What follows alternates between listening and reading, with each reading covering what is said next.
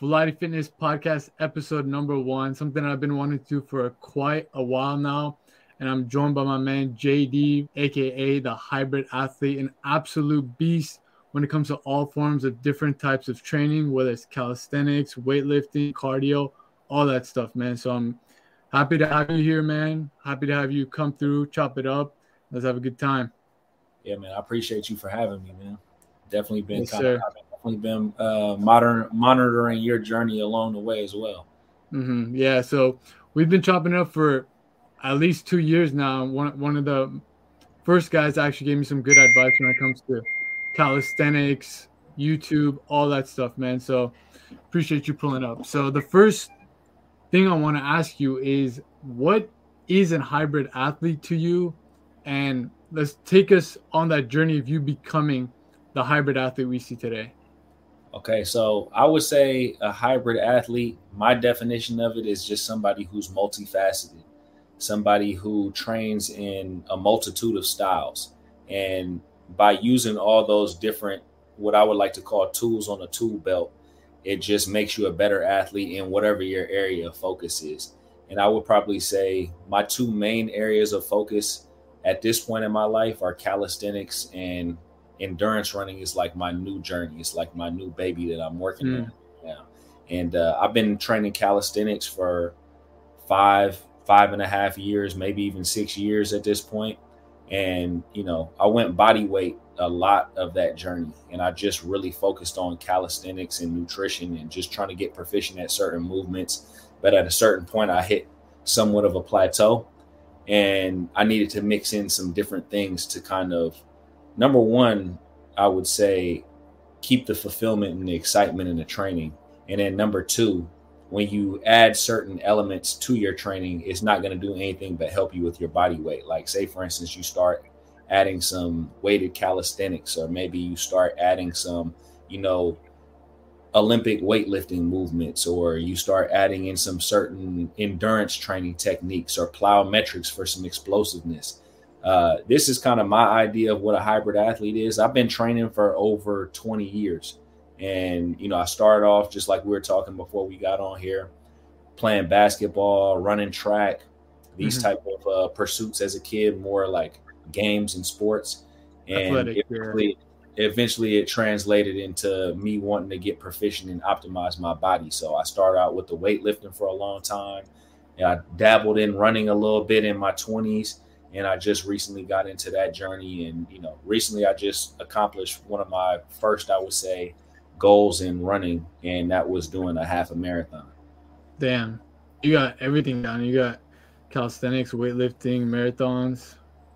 Okay, so how did you get about into like this type of training? Like you said, you were doing basketball, you're doing track and field, but what really stuck out to you when it comes to like the hybrid style, when it comes to calisthenics, when it comes to endurance training? What really got you into that? I would say that I've always been like an observant person over my life.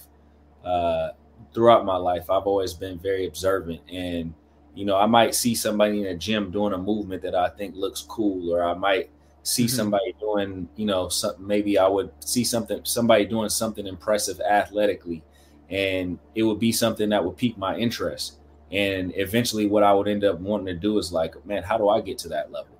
How can I perform that movement? And I think I saw somebody doing a muscle up, maybe, I don't know, it might have been like, was it muscle up for you? It was probably, like, that was the first time I really kind of thought about, I saw somebody do a muscle up in a gym when I was living in San Jose, maybe like 8-10 years ago or something like that. I never really kind of pursued it, but I used to see this dude hitting muscle ups all the time. And I was like, man, that's a cool ass movement. Like, I wish I could able to do it. And I think I tried it a couple times and my technique was really off. And I really didn't have the strength at the time to do it. So it's like, whatever. You know what I mean? That's a dope movement. And then I ended up revisiting it down the line. And what kind of got me into calisthenics was I saw this crazy video of, I'm pretty sure you've seen this dude, Hannibal for King. And I saw this crazy video of him doing like all types of crazy shit in New York. And it was like, man, I seen him do that. I'm like, this type of stuff doesn't even look humanly possible. I want to be able to. I want to at least try to do it. Like, look, Yeah. how do I get? How do I get involved in this to be able to do some of this stuff? Mm-hmm. And that's kind of what got me interested in the calisthenics part of it. And I think that's really what sparked my true passion for movement. Like, I've always loved sports. I've always loved staying in shape, but actually getting to the point where I got obsessive over it was when I started doing calisthenics. And it's like there's like an endless amount of progressions. And for me, Yeah. all those progressions and all those little goals just keep me motivated to keep going. Mm-hmm. Yeah, for me it was I saw one of my friends do a handstand push-up, and I was like, I have to learn how to do that. I'm still not there yet, but it's one that's like it's like you don't see that. Yeah, someone just doing overhead press of the earth, basically. I was just like, nah, dude, I have to get that. So Yeah, that's been it's kind of similar that you saw the muscle up, and then I saw the handstand push-up, and you eventually got into calisthenics. And what, like, once you get into calisthenics, there's so many, like you said, facets of it. There's weighted calisthenics, there's the skill training, there's the basic like street workouts and stuff like that. So what would you say is the best way to start calisthenics for a guy who is looking at these things too and is just like kind of overwhelmed? There's like skill, there's weighted calisthenics, there's the street workouts and stuff like that. What was the way you started, and what do you think is the best way to start? well, number one, I would say that everybody kind of starts the pursuit for different reasons. We all have our different why.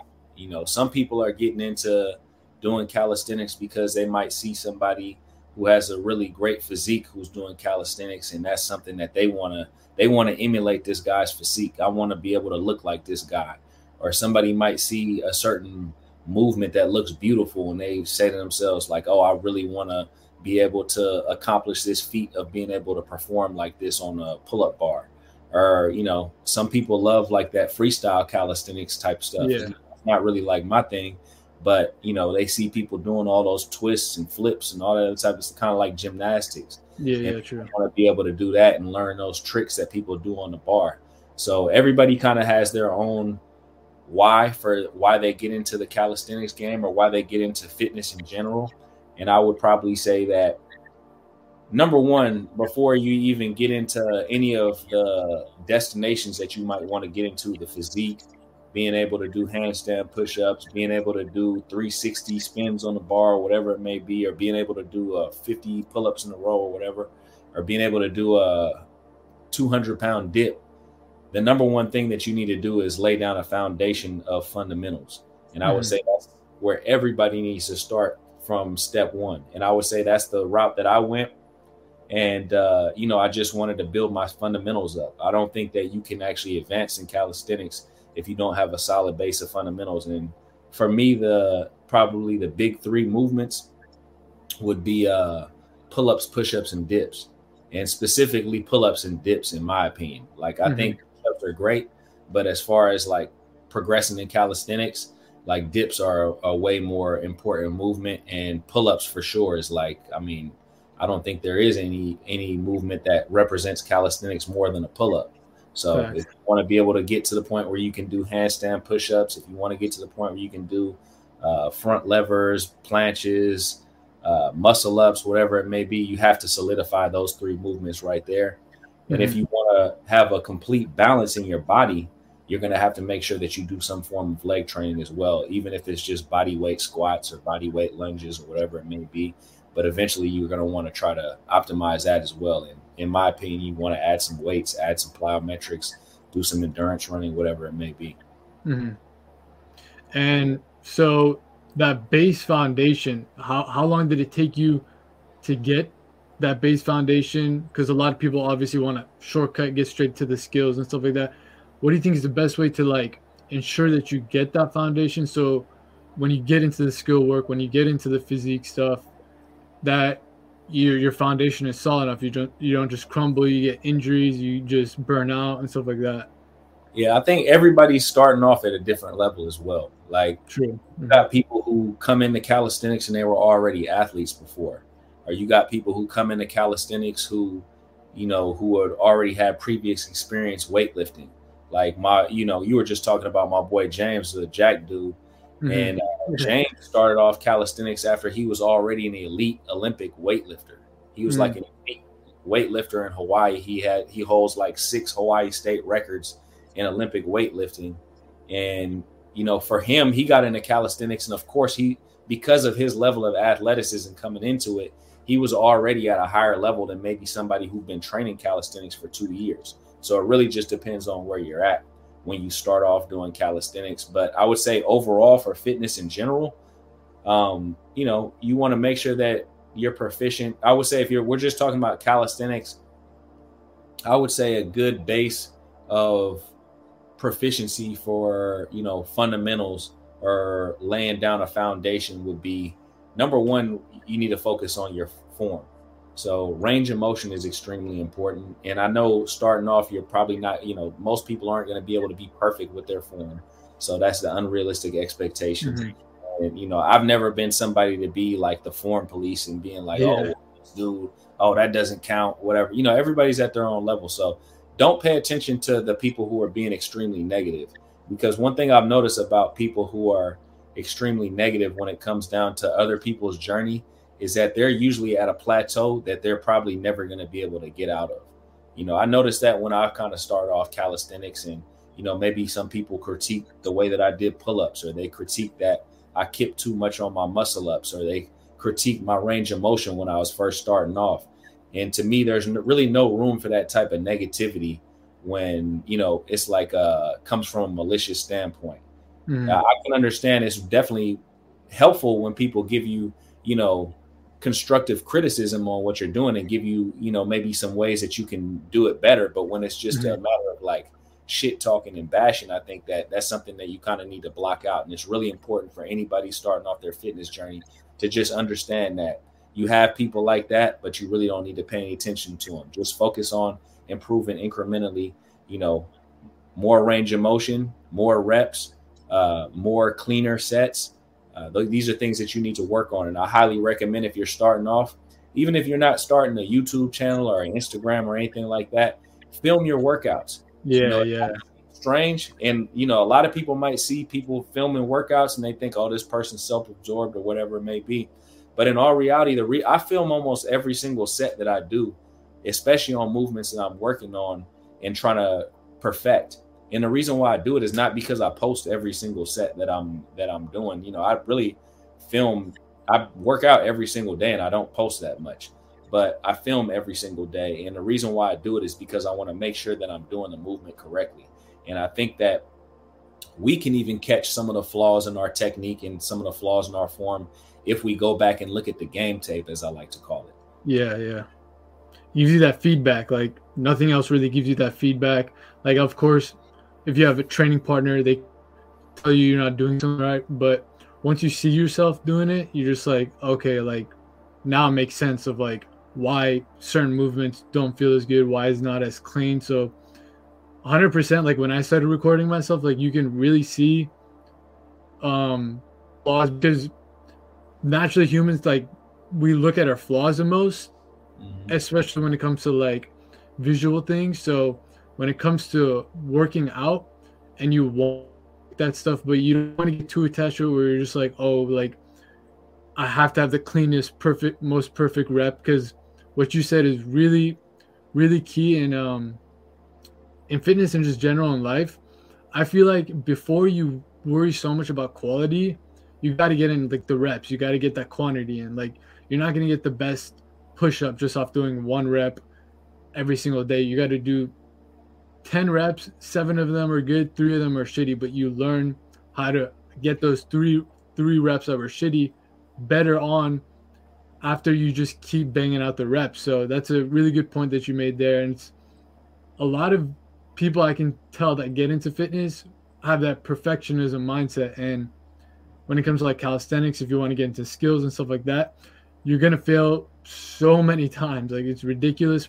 Probably the most out of any like resistance training, I would say calisthenics you're going to fail the most because it's so demanding on your body. So you got to have that mental capacity to be able to get that constructive criticism from people around you, your recording, and just take it all in, but not get too attached to it, to understand that it takes time, and you eventually will get to the point that you want to get to, but you're not going to get there overnight, and it's probably going to take longer than even things like weightlifting and stuff because of just the nature of calisthenics.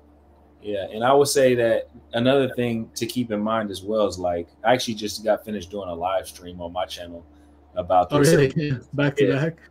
Yeah, and it was more so I was talking to James, actually. Me and him were doing it, and it was about having big goals versus small goals. And one of the things that I think is extremely important is you can have lofty goals when it comes down to fitness, but you need to make sure that you have a bunch of small goals that you're actively working on.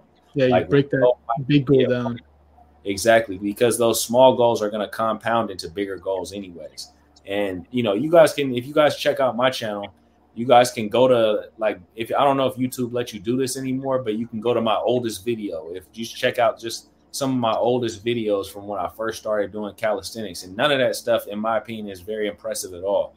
And my form wasn't very great, but I'm glad that I actually documented all that stuff because it's actually something that people can look back on and say like, oh, this dude's at this level right now. And you go back and look at 5 years from then, it's like, man, I'm doing better, workouts than that, so you can think to yourself, it's going to take time. You know what I mean? It's going to take time. Like I know a lot of people get into calisthenics and they want to do some, a handstand push-up to me is something that's feasible and it's reasonable, right? As far as like, okay, I want to get into calisthenics. I want to learn this movement. It's something that's not necessarily so far away that you're going to get too discouraged. But there's a lot of people who come into calisthenics and they're saying, oh, I want to be able to do a full planche or planche push-ups, or I want to be able to do front lever pull-ups. There's actually somebody in a live stream that actually said that that's their goal, is to do front lever pull-ups. But one thing to understand about a goal that lofty, big goals, is that you have to understand that something like front lever pull-ups or a planche push-ups or something like that, this could be a goal that takes 5 years. And if you're not 5 is minimum, it could take minimum 5 years, 6 years, 7 years, who knows? And if you're not willing to put in the work over the time to actually get there, you almost have to not even think about the planche. Like the entire time I've been doing calisthenics, the planche wasn't even something that was even on my radar, to be completely honest with you. I only started training the planche like last year just because one of my friends in Brazil was telling me like, man, you're strong enough to start training planche. Like you have to start training. And I was telling him, I'm like, I'm 6 feet tall. I'm too tall to do the planche. And he was just like, nah, that's just an excuse. Like you need to start training the planche. So I started training it, and eventually I got the straddle planche, started doing straddle planche push-ups, and now I'm working on doing the full planche, and I'll probably have that pretty soon as well. So, but the things that take a long time, and you have to like focus on all these smaller goals that are right in front of you before you start worrying about these goals that are like way down the line. Keep those bigger goals in your subconscious, but in your right in front of you, in the in your conscious mind, you need to be worried about, okay, what do I need to do? What tasks do I need to accomplish this week? And there's something about having those big goals in the subconscious that I noticed, that when you consciously think about that huge goal, it just looks way too far away, and it's easy to just give up once you like get into it, and you're just like, damn, bro, I do not think I can get this in 5 years even, because it just looks so far away. But when you have that in the back of your mind and you're slowly building up with like smaller goals, let's say you get a heavy weighted dip, and then you can start getting into handstands, and you get into handstand push-ups, all those things build up, and you get to that level where you can, like the guy said, you're strong enough to start training the planche, but you didn't even think about it the entire time. So you just kept building up, and then that the door kind of unlocked for you because you put in all that work, but you weren't so attached to it. Like, you got to get the planche by 5 years. Like, you just were going out throughout your life training, and in 5 years you got the ability to unlock the planche without really even thinking about it. So that's some really good advice to just, even in life in general, I say, that you just get. It just comes down to just focusing on the journey versus focusing on the actual end goal. know, because really, to be honest with you, when it comes down to life, in my opinion, there really is no end goal. Like, what is your end goal in life? And when you get to that goal, are you know, do you want to just die after that point? Yeah. You know, like if you accomplish whatever you want to accomplish in life, is that the end of it? No, our life is not. It's not like something that's static. Our life is dynamic. It's, you know, our goals change constantly. You know, our perspective in life changes constantly, and we can always grow in some area, because we're never going to know it all. We're never going to accomplish it all. So, you know, that's the beauty of life, is that these things are always moving. You know, it's like your goals are like a goalpost that's constantly getting moved all the time. Yep. So, and it's getting moved further and further back, because you get to that goalpost, and then all of a sudden you have a new goal that gets pushed further back, that, you know, it gets even harder. Yeah. In life. So I think that's like something to look at in terms of calisthenics, and just kind of going with the flow.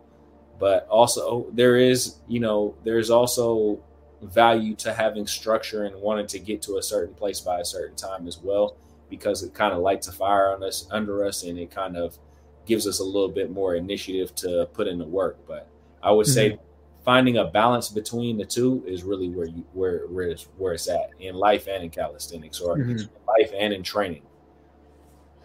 And speaking on that, putting in the work, there's something pretty unique that you do that I don't see a lot of people do in fitness. Like, I don't do it myself. Is you work out daily, 7 days a week. So you probably, even today, you're going to go work out. But is it that you're doing resistance training every day? Or is it that you're doing some form of movement? Because I would say I do some form of movement every day, whether it's going on walks and this and that. But I'm not doing weighted pull-ups, weighted dips, this and that, like every single day. Like every single day I would do 50 pull-ups, 100 push-ups, just quick workout. But do you get a strict workout in every single day, or is it just something that you're trying to get in some form of movement? I would say I recommend to everybody to do some form of movement every day. But for myself, I actually do like a strict workout. Really? Every day? And depending on what it is, like today, Sundays are probably a little bit more relaxed for me as far as like resistance training. But the thing is, on Sundays, I also do like a very long run every Sunday. Like, I'm getting ready to go for it. As soon as we're done with this, I'm going to go on a 10-mile run. And this is like probably my more relaxed day of the week when it comes down to resistance training. But I'm still going to do some muscle ups today. I'm still going to probably get in some handstands and maybe work on some planks or whatever. Just not as long, maybe do an hour of workout opposed to doing a couple of hours like I usually do on a daily basis. And then I'm going to get that, hour and a half long run in, and I'm going to be running some hills today. So for me, the body adapts over time in any way. So that's one thing that people don't really, I think a lot of people have this misinformation on that the body needs X amount of rest.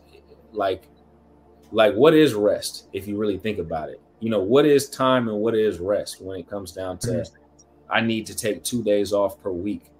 For me, I probably sleep 8 hours per night on average. So, which is probably maybe 2 or 3 more hours average than the average person. Sleep is when our body recovers the most anyway. So I'm getting more recovery in that good 8 hours of sleep. And if you're not drinking alcohol, you're not over consuming caffeine, you're not, doing drugs that are affecting your sleep, your body's going to regenerate itself. Another thing I like to do is intermittent fasting, which also helps with my recovery. And then I do active forms of recovery, like take the massage gun, massage my body, foam rolling, mobility work. And in general, your body's going to adapt to the training frequency and the training volume that you give it anyways. So my body pretty much feels fresh almost every single day. Like every so often I feel like some fatigue, or, my body will feel a little, I might have a nagging little injury here or there, but that's something that I experienced before when I used to train 5 days per week. It's something that I experienced when I was training 4 days per week. It's something that I experienced when I used to train 6 days per week. So the body will pretty much adapt to anything that you give it. It's just but for me, it's more of a mental approach than it is anything that has to do with the physical, because I think I look at training and I look at just everything we do in life as a way to create momentum. And you can either create positive momentum or you can create negative momentum. There is really no such thing as staying the same in life. You're either getting worse or you're getting better. So for me, I always look at, if I keep my momentum going with my training 7 days per week, I'm constantly getting better. I'm communicating with my body every single day because I'm constantly doing the same movements over and over again. And I'm telling my body that these movements are important to me. So I need to be able to complete these movements. So by me doing it every single day, my body's taking note of that. My mind is taking note of that. And those movement patterns just get locked in to the point where they start becoming easy for you. Mm-hmm. So would you say for people getting into calisthenics, they should do this as well, or just get into training? Or is it something that you've built up over time? You've built up the muscle tissue resiliency to handle some movements 7 days a week? I always would say that you should do something active every single day. But I would also say that nobody's journey is the same. You can't follow my blueprint exactly and get to where I got to in life, because I've had so many different, like my mindset is different than the next man's mindset. Your mindset is different than the next man's mindset. So what's going through our brain while we're training is completely different. So I would say I do recommend 7 days per week movement. But for somebody who's just starting off calisthenics, 7 days per week movement might mean 2 days you just go on a 30-minute walk, or 2 days you just do maybe 15 minutes of jump rope. And one day you might go for a 2-mile run.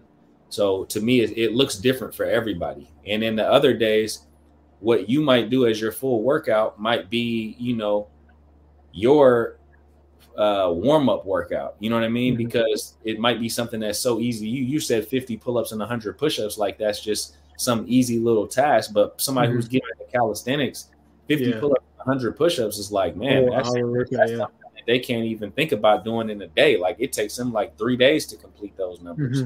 So you got to think about it like that. Do some form of movement every day, whatever your body can handle, and slowly increase after that. And then through that progressive overload, so to speak, your body's going to adapt. And eventually, you look up 2 years from now and all the stuff you are doing right now is going to look like child's play. Yeah, facts.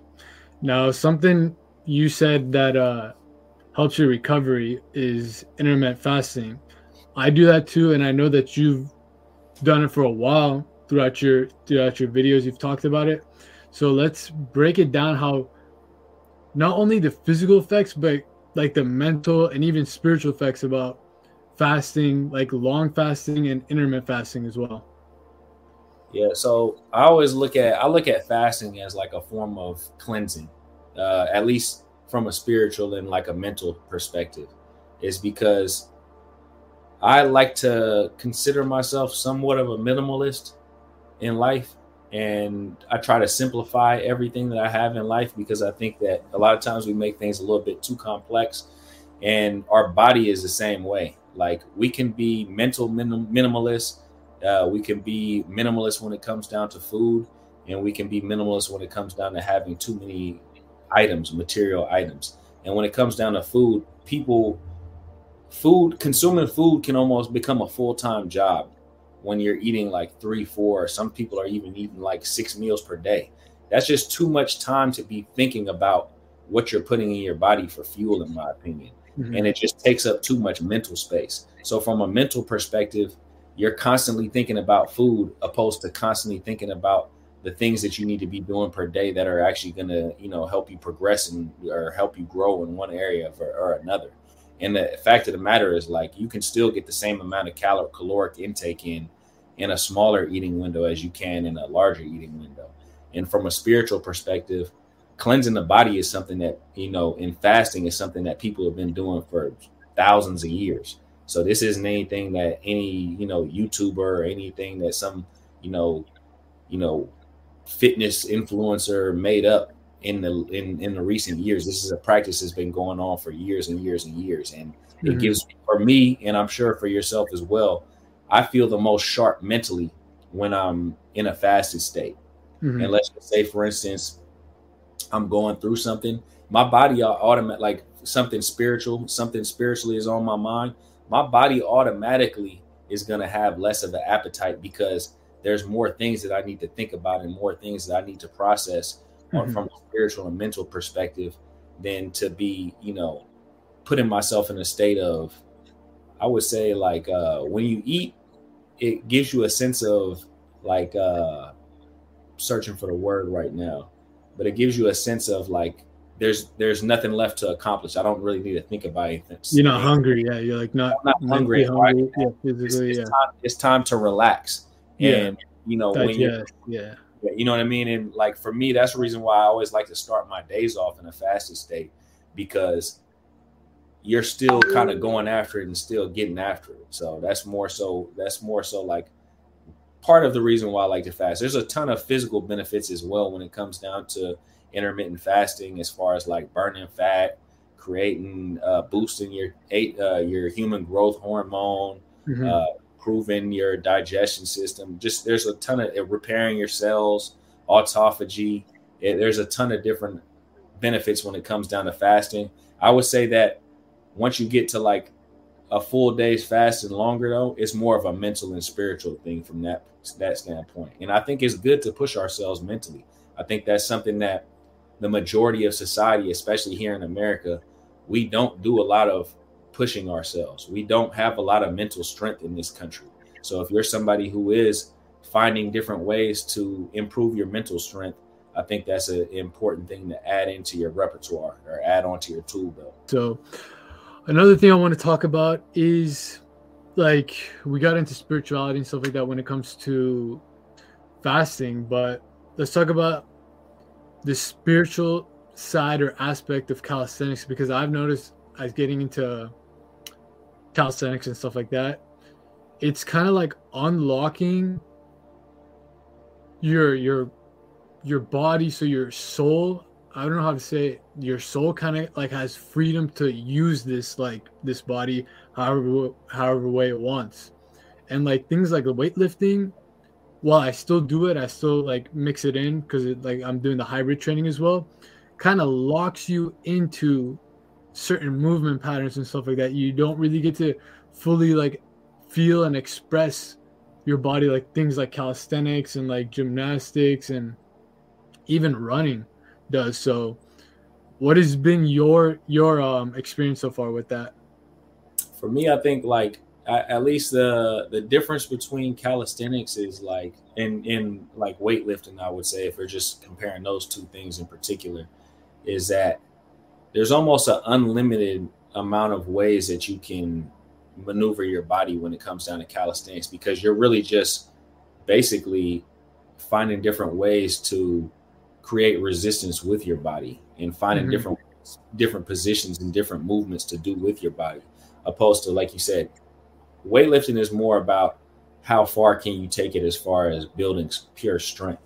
And, I think there's something to both of those things, to be completely honest with you. I don't think one of them is necessarily superior to the other.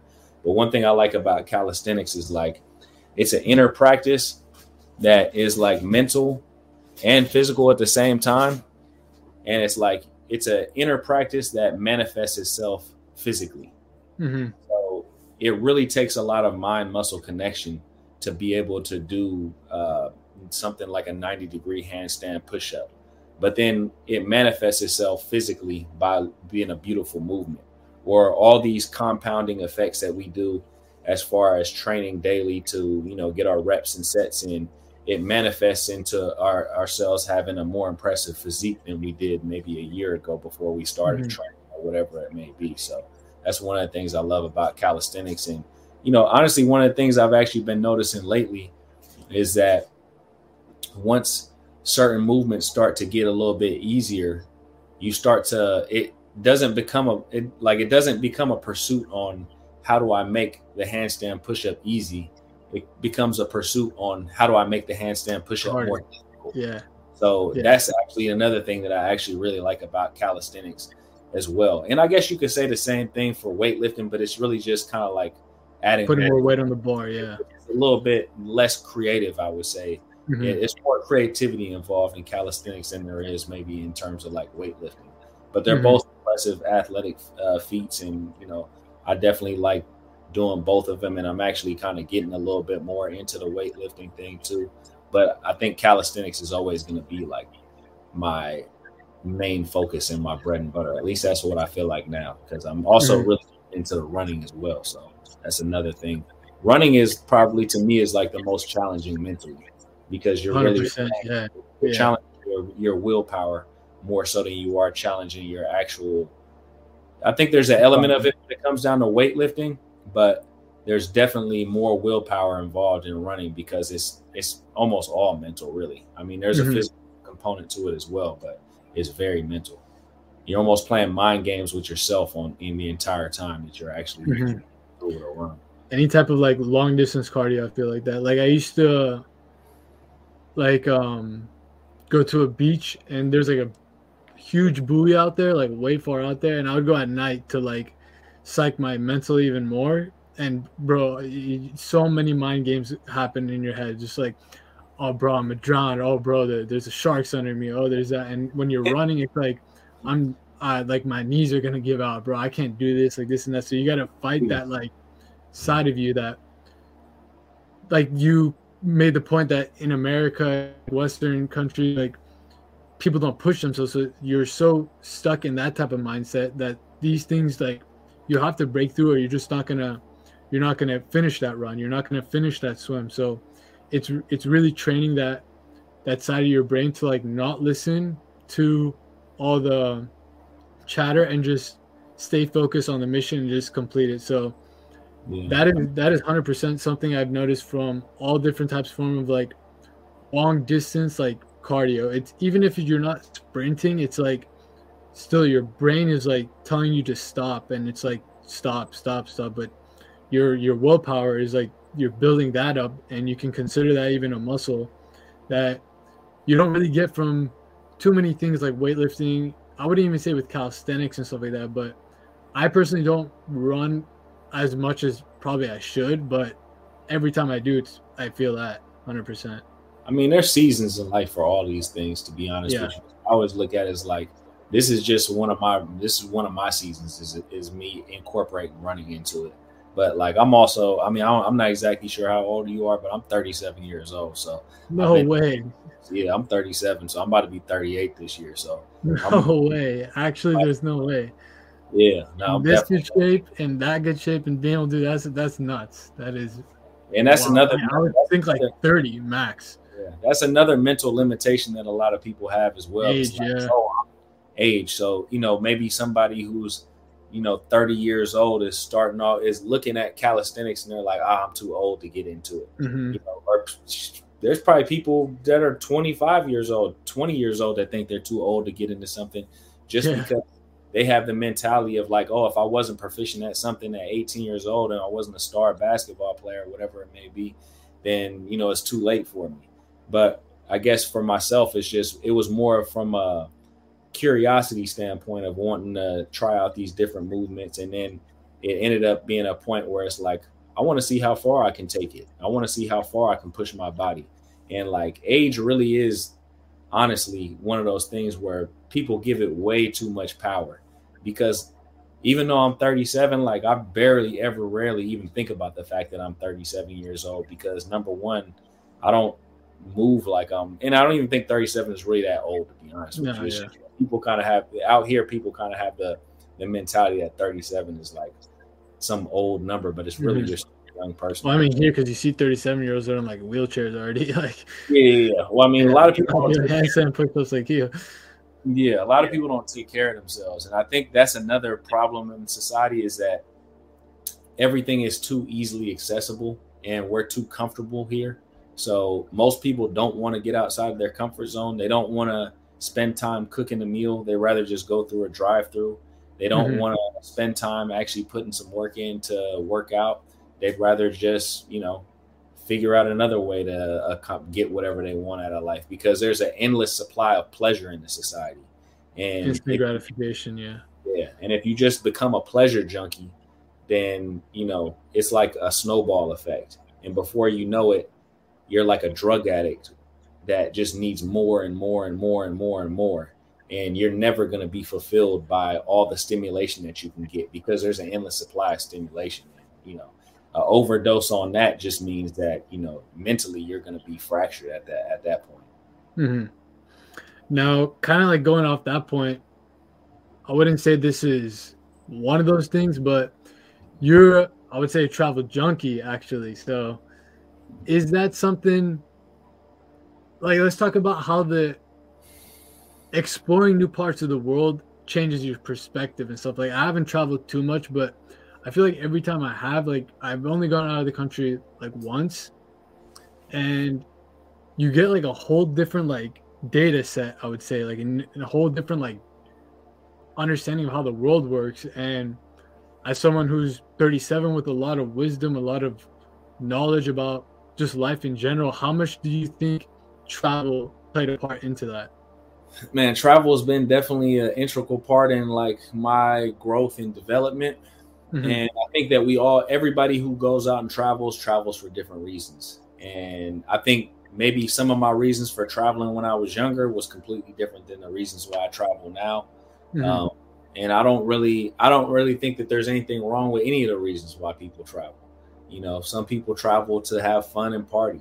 Some people travel because they want to experience different cultures. Some people travel because they're looking for a new home. Some people travel because they're really into one particular aspect of life and they want to experience that in other places. Like, there's a lot of people who I know who travel just to eat. Like, they literally love food so much that they're just like, I want to try these different foods and all these different cultures. And that's a reason to travel as well. So for me, I would probably say my travel journey started out more of like a fun thing. And it was like, I want to just go experience, you know, partying over here. I want to go experience, like, my travel. I used to have like a list of different things I'd like to do every place I went when I was like in my 20s. Like, I want to try some different food. I want to go to some clubs. I want to meet some women when I travel. I want to experience, maybe go to a couple sightseeing things. And like, after that, I'm good on that place and I'm moving on to the next. So that was kind of like my mindset when I was like first start off my international traveling, like in my mid 20s. And then it kind of formed into like, oh, well, let me develop some connections.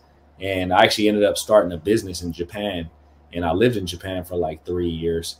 And that was kind of like my real introduction to like really experiencing another culture, because it wasn't me going on a trip for like 2 weeks. It was me actually living someplace, learning a language, learning a culture, learning how to conduct myself, kind of changing my own mindset and like the way I actually interact with people and the way I carry myself changed a lot when I actually moved to Japan. And that was around the time I was like 29 years old.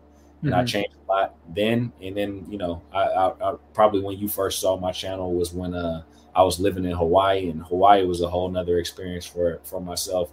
Probably one of my favorite places in the world. And that changed me a lot as well. And since Hawaii, I've kind of been on the move for about 1.5 years. Brazil, all over the place. Yeah. Argentina, I was in Egypt, Israel, Europe, Japan again, Taiwan most recently for about 3 months. And so my travel the past 1.5 years actually has not been just simply traveling without a purpose. I've actually been looking for a new location to plant some roots. So that's actually been my reason for traveling. And I've actually mentioned this on a couple videos recently, is that I'm actually kind of tired of traveling, to be completely honest with you. Like, I'm more so looking for a place where I can kind of settle down, because I feel like I've been to over 30 countries. I've experienced a lot of different things. It's not that I never want to travel again. It's just that I don't want to spend my time on like a nomadic pursuit. I'd like to actually open up a brick and mortar gym and create more community. That's one thing I love about traveling as well. I know I'm going all over the place, but there's so many different things to talk about it. But like, I want to create a community and actually grow my community in one spot, opposed to something that I've been doing the past few years. And that's been being a part of different communities in different locations. So that's one of the beauties about calisthenics as well, because it all kind of ties in together, is that one thing I do now, opposed to when I was younger, is that when I go to different places, I usually stay for about a month, most of the time. And usually what I do is the first place I go is to calisthenics parks, because that's what I love to do. I like to go to cafes and I like to go to calisthenics parks. And when I go to these places, that's where I find my community at. So most of my friends in the places I've been traveling over the last year and a half, 2 years, they've all been into calisthenics. They've all had similar interests to me. So I've been creating these communities, or I haven't been creating, I've been being a part of these communities all over the globe. And I've created this global community of friends that I have that all have similar interests and all are like-minded. And you'd be surprised. You just end up finding people who kind of click with you, and it just happens naturally. So, and you learn a lot from these people. You learn a lot about their culture. You learn a lot about, their way of life. You learn a lot about, different places. It's almost like a fast track to getting to know a place, to be honest with you, because they're kind of coming from the same perspective as you, and they can kind of give you recommendations on what to do in their country. So I'm definitely enjoying that, but I'd like to do that myself. And, I'm kind of still trying to figure out exactly where I want to do it at. I've been thinking about settling in Taiwan. That's one place. Taipei is a really, really dope spot. But then I've also kind of been thinking about coming back home to California and maybe opening a gym here and maybe starting a life here and having this be my base. So travel is definitely a dope thing, and you're definitely going to learn a lot traveling. I just think that everybody has a different reason for starting off traveling, but I think it's just like calisthenics. You might have a reason for starting off calisthenics, and then eventually your reason to stay in the calisthenics is something completely different. It's like your passion for it completely changed, and it morphed into something else. That the journey took you on a different route than you actually ended up anticipating to begin with. What would you say is like some good tips for people trying to get into traveling? Because you've been all over the place. You said 30 countries and that, like, it's kind of, and you've been going solo for most of it. Yeah. So what are some like mistakes you've made along the way, and what are some tips you would give? I mean, one thing is you're going to make mistakes every time you go someplace new, for sure. That just comes with the territory. Like, traveling is not something that's easy. Like, you're going to have mistakes that you make. Something's going to go wrong. Like, it happens every single time, every single place I go. You're going to lose something. You're going to get lost. You're not going to know how to communicate with people. Depending on what country you're in, you're going to get charged the foreigner price for something when you pay way more for something than you should pay for it. But that just comes with the territory, and you kind of just got to chalk that up as an L. And when I say an L, it's a learning experience. So that's kind of like my number one piece of advice for traveling. But I would say, do a little bit of research, learn some of the language. Like, don't go someplace thinking that people are supposed to speak English. Like, that's probably the biggest mistake that when I see people who have that mentality of like, when they're traveling, they think everybody's supposed to acquiesce to them, or everybody's supposed to accommodate them because they're an American. That's where a lot of Americans get that bad reputation of like having that super entitlement complex. Like, they start yelling at people in English, like as if that's going to make them understand them. So keep your Google Translate on. Make sure that you learn at least how to say hello, thank you. And if you can learn how to say where, questions like how do I get here, or where is this, or something like that. If you can, keep that much information in your brain, that's going to be very helpful as well. Always keep track of the currency rates for sure, just so you can kind of know exactly how much you're paying for things. Because a lot of times when you go to these countries like Brazil or Argentina or, wherever it may be, you might think that you're not spending a lot of money. And then next thing you know, you look at your credit card bill, or you look at your your bank account or whatever, and you're like, damn, I spent this much money. It's like, yeah, because you were looking at it in their currency and you thought it was all good. So that's another tip. And I'll probably say, find somebody local who can, make a friend, whether that's like, if you're somebody who's a single man and you meet, like when I was younger, I did a lot of dating overseas. So for me, I would always meet like some young lady, like almost as soon as I got to a place, and like she would pretty much be my tour guide. And as I got older, I would meet like people at calisthenics parks, or people who are, just people who have similar interests in me, who can kind of like teach me things about their culture, teach me things about where I was at. And also a good thing is they can teach you the language as well. So I would do that. Make sure that you have Google Translate, get a SIM card, have a cell phone that's unlocked. So that way, every single country you go to, you can get a SIM card to where your phone is fully functional. That's probably the first thing I do every single time I just get to an airport. Even if I'm paying a little bit more for phone service, I make sure that I have my phone service, because that's the thing that you're going to need in case of an emergency. You're going to need to be able to contact your people back home. You're going to be able to need to, call the authorities. Learn that this is another thing that I think is underrated. It's like emergency calls are not 911 everywhere in the world. So learn what that emergency number is. Like in Taiwan, it was 119. I think another place I was at this year was like 114. I like learn that's like one of the first things I want to learn when I get someplace. So just in case something goes wrong, you want to make sure that you can get the help needed. And like I said, the cell phone, the funny thing about cell phone service in other countries is way cheaper in America. Like, I don't know how much you paying for your plan, but out here it's like, I don't know, mine is like $100 per month or something like that. But when I go overseas, it's like I can get a month's worth of data in phone service for like $15-$20. The only place I probably spent more than that was Israel. That was like $75, and everything there is super expensive. So, but yeah. What are your so far your favorite places that you've gone to and like you want to go back to? I would say top 5. I would definitely say, and this is not in any particular order, this is just off the top of my head, Buenos Aires, Argentina is like definitely one of my favorite places for sure. Buenos Aires is that's my favorite place in South America for sure. And I would say Taipei, Taiwan is one of my favorite places for sure. I mean, I might have recency bias with that just because I was just there, and like it's a place that I'm actually thinking about moving to. So any place that I would like to live is a place that I love for sure.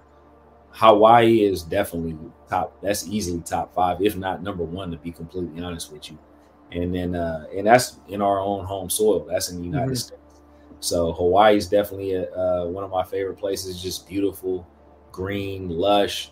The lifestyle there is super relaxing, especially if you're living there. It's like one thing to go there as a tourist, but for me, I lived there for like 4.5 years. So it's like you can literally spend your entire day outside.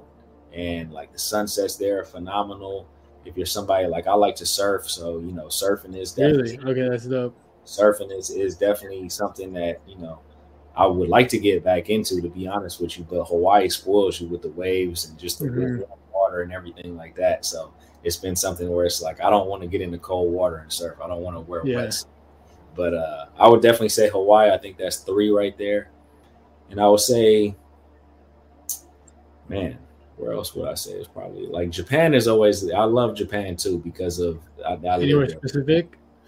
I would say that explore all of Japan because it's the different regions are different. Like Osaka is where I lived at, but to be completely like fair and like to be fair, I would say that Tokyo is actually a better city.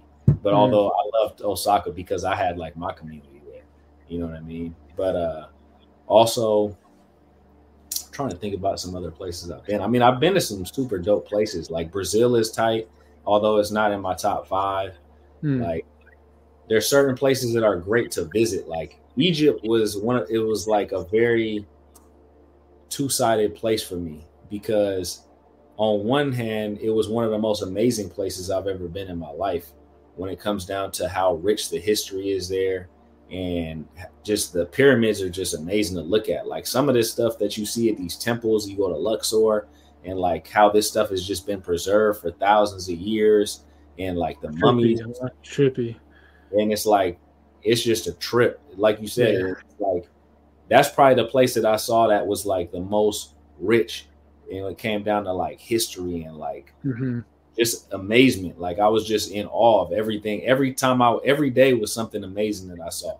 But then on the other side, it was a place that I could never live in. It was because like one of the most polluted places I've ever been. Tons of people everybody thought I was Egyptian, so they weren't really messing with me too much. But if you see, my girlfriend is Asian, so when we were out there, it's like they were just trying to scam her nonstop, and they were just bothering her, harassing her the whole time. So it was like a little bit, for me, it really wasn't that bad, but for her, she was just definitely having a hard time. So it affected my trip as well. And but yeah, so I would say Egypt is like definitely a dope place, but then it's also like the food isn't very good there, in my opinion. You know, no disrespect to any Egyptian people out there, but I definitely wasn't on the food too much. But but then the history is just crazy. It's amazing. And I just had a really good trip. Top 5 or no? Yeah, I would have to say Egypt is a place that I feel like everybody has to go. I would definitely. Hawaii, Japan, Egypt, and it was Buenos Aires. Yeah, Buenos Aires for sure. Yeah. And what was the last one? I would say Taipei, but then it's just Taipei, it's hard. It's hard to, because then I really had a good time when I was in Jordan as well, and Israel. Like I had a good time in all these places for different. Jordan was like, there's a place called Petra out there that's like one of the like wonders of the world, because like this city built into a mountain, and that was a dope experience for me too. But I would probably say the place I liked the most in Jordan was this desert experience that we went. We went out to the desert and spent the night out in the desert in this place called Wadi Rum, and like, man, it was just the red sand and the mountains out in the middle of the desert, and just the sunsets and the sunrises, and just being able to see the stars. It was just one of those experiences that I'll never forget in my life. So that's it. Yeah. So I would definitely say, like, man, all these places, there's gems all over the world. Like there's unlimited. That's the reason why it's so dope to be an explorer, is that there's literally an endless. I could definitely spend the rest of my life traveling, but I'm just coming to a point now where it's like, okay, I do want to have a family, and I do want to like start something like brick and mortar, and not necessarily be living a nomadic life. But it's definitely enough stuff on this earth to keep you occupied on like discovering new things and finding new gems all over the place. And there's probably a bunch of places that I'll go to in the future that will trump some of the experiences I've had in the past. That's true. Yeah. So now with all those experiences with like calisthenics, fitness, traveling, this and that, what are 3 to 5 things that you would like to say to your younger self that you wish you had, like some of this advice, like you wish someone told you this? I would say I'm not really a person who lives my life on regrets. So, not regret, more like like give you the game. I'm just saying, like, I probably kind of would have liked to experience everything the way that I did, but but I would say that if I wanted to expedite my progress in certain things, I would tell myself, number one, don't be in a rush. Don't be in a rush, because especially if you're a younger person, like in your early 20s or something like that, like you have so much time is not guaranteed, but at the same time, you have way more leeway. So not being as accomplished in certain things, like take your time and get proficient at something. Like, even if it doesn't give you the instant results that you want. Like one of the things that I had a problem with when I was younger is that I just had this like poverty mindset because of where I come from. And like, I'm not saying I come from poverty, but I do come from more of like a lower blue collar type of area. And my mindset was always like, oh, I need to chase money. I need to make money. Like I need to do whatever I need to do to make money. Money is the least of your, it should be the least of your, like that shouldn't be something that you're really tripping off of in your 20s or your early 20s and your teens and stuff like that. You need to work on getting a skill set and work on getting proficient at the things that you're passionate about. And I think I wish I would have spent more time doing that. Like I went to university, I played basketball my first year and a half in college. And then eventually I went to San Francisco State University and got a degree in broadcasting. And I actually ended up getting a job working for the Golden State Warriors broadcast department. They offered me a job after my internship, but because it didn't pay a lot of money, I turned that job down and got a job working for an airline because it paid more money. That was like one of the dumber things I did, like, because, and at the same time I did need the money, but at the same time it's like, do I want to go into a craft or do I want to get a job that pays something? It wasn't me thinking long term. You know what I mean? So, but granted, it led me on to this whole other journey of traveling and doing things like that. So definitely not complaining about it. But if you're interested in something, don't think about the money. Think about building up that skill set first. When it comes down to fitness, don't be scared of sucking at something at first, you know, and don't worry about what everybody else is saying. Because you don't want to be like everybody else. Like, if you really think about it, being in the top 1% of a field really isn't even that impressive. Like, you can go outside today and just go take a look at 100 people that you pass by and just ask yourself, do you want to be like any of these 100 people that you see? And you're probably going to tell yourself, would you rather be one of them other than more so than yourself? You're probably going to tell yourself, no, I'd rather be me than these 100 people. I mean, really, technically, you should want to be you more than anybody else. But just in terms of, you wouldn't even think that these people are even as impressive as you, because the majority of people walking around are dead average to subpar. So don't worry about what they have to say. Just focus on whatever it is that you're interested in, and that you want to do. Be you. Don't worry about what everybody else is saying, even if you feel like you're going to get some backlash from it. And probably the main thing there's a lot of mentalities that took a long time for me to break through. And self-limiting beliefs, I would say, is probably the number one thing that I would try to preach to myself to get rid of. A lot of self-limiting beliefs, a lot of toxic mentalities I had when I was coming up, and a lot of different things of that nature. I would probably say there's a lot of toxic mentalities out there for a lot of younger guys right now. Might be in a little bit different way than when I was younger. For me, I would say one of the things that I wouldn't say regret, but I definitely spent way too much time chasing women. You learn how to deal with women, deal with people in general when you're kind of communicating, and learn how to communicate a little bit better. But I did put too much effort into like women when I was younger, and I think it hit me in a lot of ways, actually, getting as I got older. And so I would say that's one thing. And one thing I would see nowadays is like, or at least on YouTube, because me and you are YouTubers, we kind of like peep out the YouTube landscape.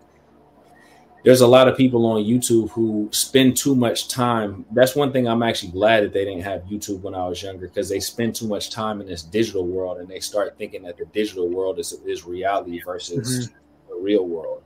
And when I was younger, it was more so that you didn't have a choice but to be in the real world when you form your own opinions like that. But for any younger man out there, I would say spend more time in the real world than when consuming content, because you're doing yourself a disservice if you're consuming content all day and actually adopting other people's ideas instead of forming your own.